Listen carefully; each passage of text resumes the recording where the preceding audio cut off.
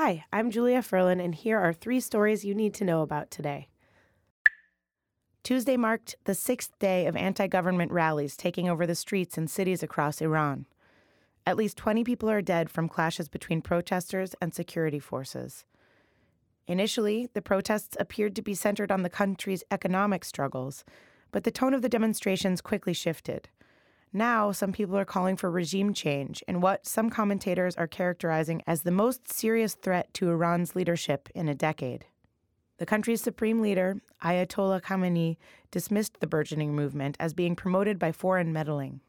Meanwhile, Trump voiced his support for the protests on Twitter on Tuesday morning. Nikki Haley, the U.S. ambassador to the United Nations, called on Tuesday for emergency sessions of the UN Security Council and Human Rights Council on Iran. Protesters have called for nighttime demonstrations throughout the country, and according to social media channels, there are even larger rallies being planned for later this week.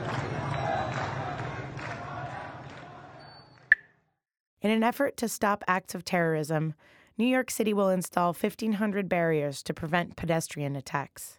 The plan will cost $50 million and comes as a response to a rise in terror attacks where vans or trucks drive into crowds of people. New York has had 2 of these attacks in recent months. One in October where a van killed 8 people, and another last May that killed 1 person. The barriers will start being installed in February. And finally, it's a new year, which means it might feel like the entire world is trying to get you to become a different version of yourself. Sally Tamarkin, senior health editor for BuzzFeed News, is here to talk to us about a little thing called a New Year's Revolution.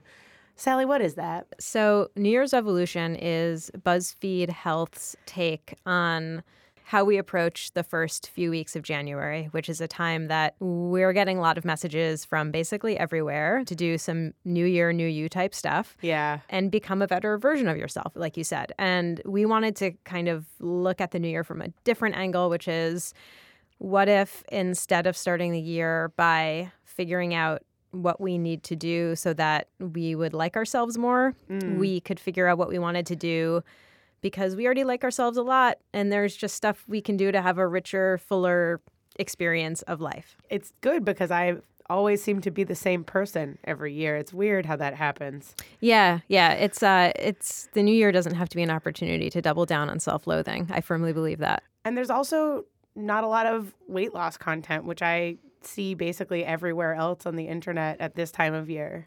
Yeah, so we decided actually not to do any new weight loss content just for the first month of January, partially because, we've done a lot of really good, really helpful, not at all shamey and as inclusive as we possibly can be, weight loss advice and tips and stuff like that. And they're all still online. They're still on BuzzFeed.com, and they're all still helpful. But we thought it would just be nice to take a break from being another outlet that was talking to our readers about weight loss, because it feels like it's everywhere, and maybe people want one place where they're not being asked to think about whether or not they need to lose weight.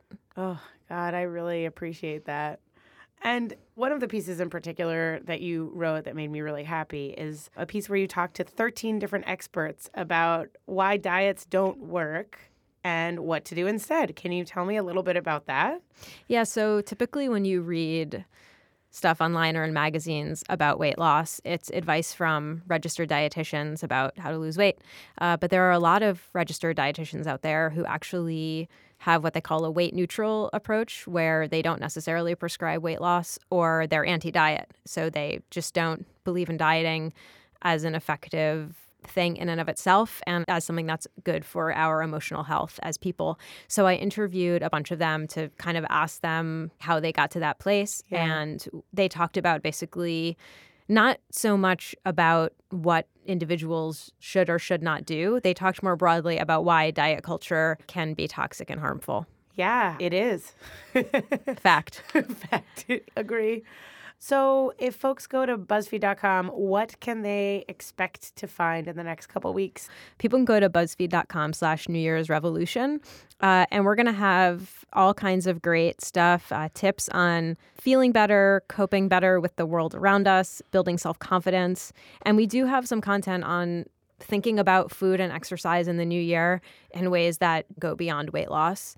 Some stuff about money, like having more of it. That's important. Resolutions that you can make that are actually fun to do while you're doing them, because most resolutions, they suck to actually do. That's true.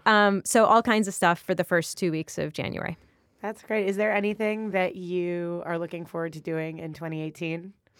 I'm looking forward to being able to do at least one pull-up in the first half of this year. Wow. Check back with me in June and see if it actually happened.